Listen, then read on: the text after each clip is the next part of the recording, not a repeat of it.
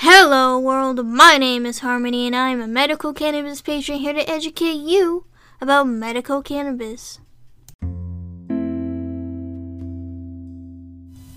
A lot of people ask how to pass a drug test, and there are even some articles that claim to help you do this, which can lead to some misconceptions and myths overall. Let's go over some myths about drug testing. Drinking water or taking diuretics will flush out the drugs or trick the test. Let's say this does work in flushing or tricking the test. The more liquid you have in your system, the more creatine will go up, which is also being tested in a drug test. This is an obvious sign you try to drink a bunch of water or liquid, which is a red flag and can result in another test or a different one, such as a hair follicle. This is very similar when you're taking diuretics. While you may be dehydrated, you're also changing other chemicals in your body, which can also show up in a drug test that you took a diuretic and could possibly result in another or different drug test. You can fail a drug test inhaling secondhand smoke. So, what if you don't smoke weed at all, or you're quitting for a job, but your friend lights up a joint right beside you, or let's say you're in the middle of LA?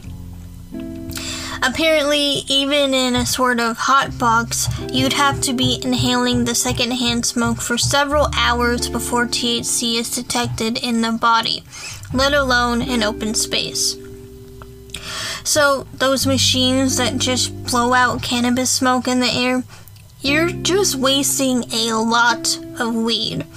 Unless you're going for something more aromatic and a therapeutic type of way, in which case I'd recommend just getting terpene oils with a diffuser.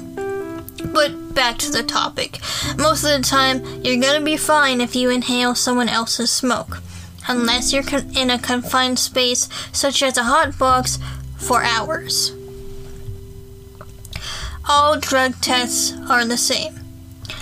Urine tests are the most common because they are the cheaper option.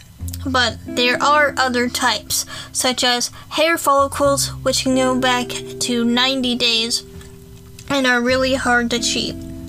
There's also saliva, which can go back to 3 days.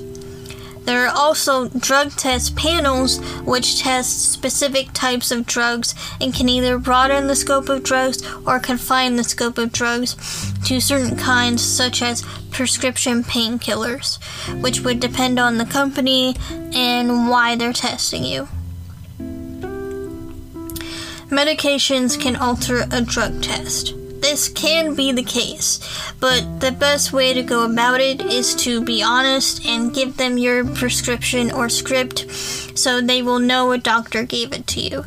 If it's over the counter, just say what you take, and if anything comes up, it would be a false positive. You can talk to a medical review officer if someone tries to claim otherwise. You can beat a drug test with synthetic urine. Synthetic urine is just buying someone else's urine to use for the drug test.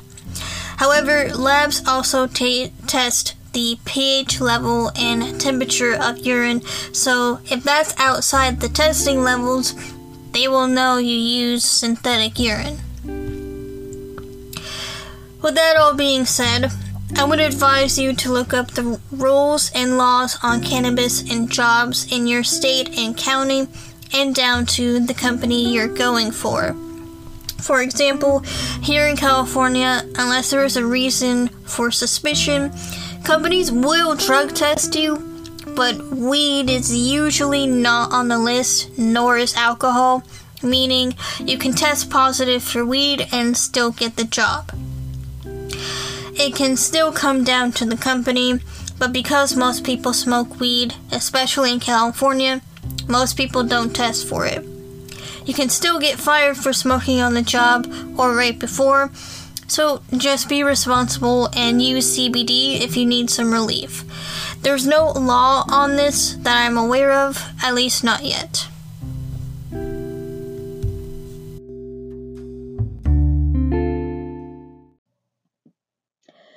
Thank you guys for listening. I hope you learned something today.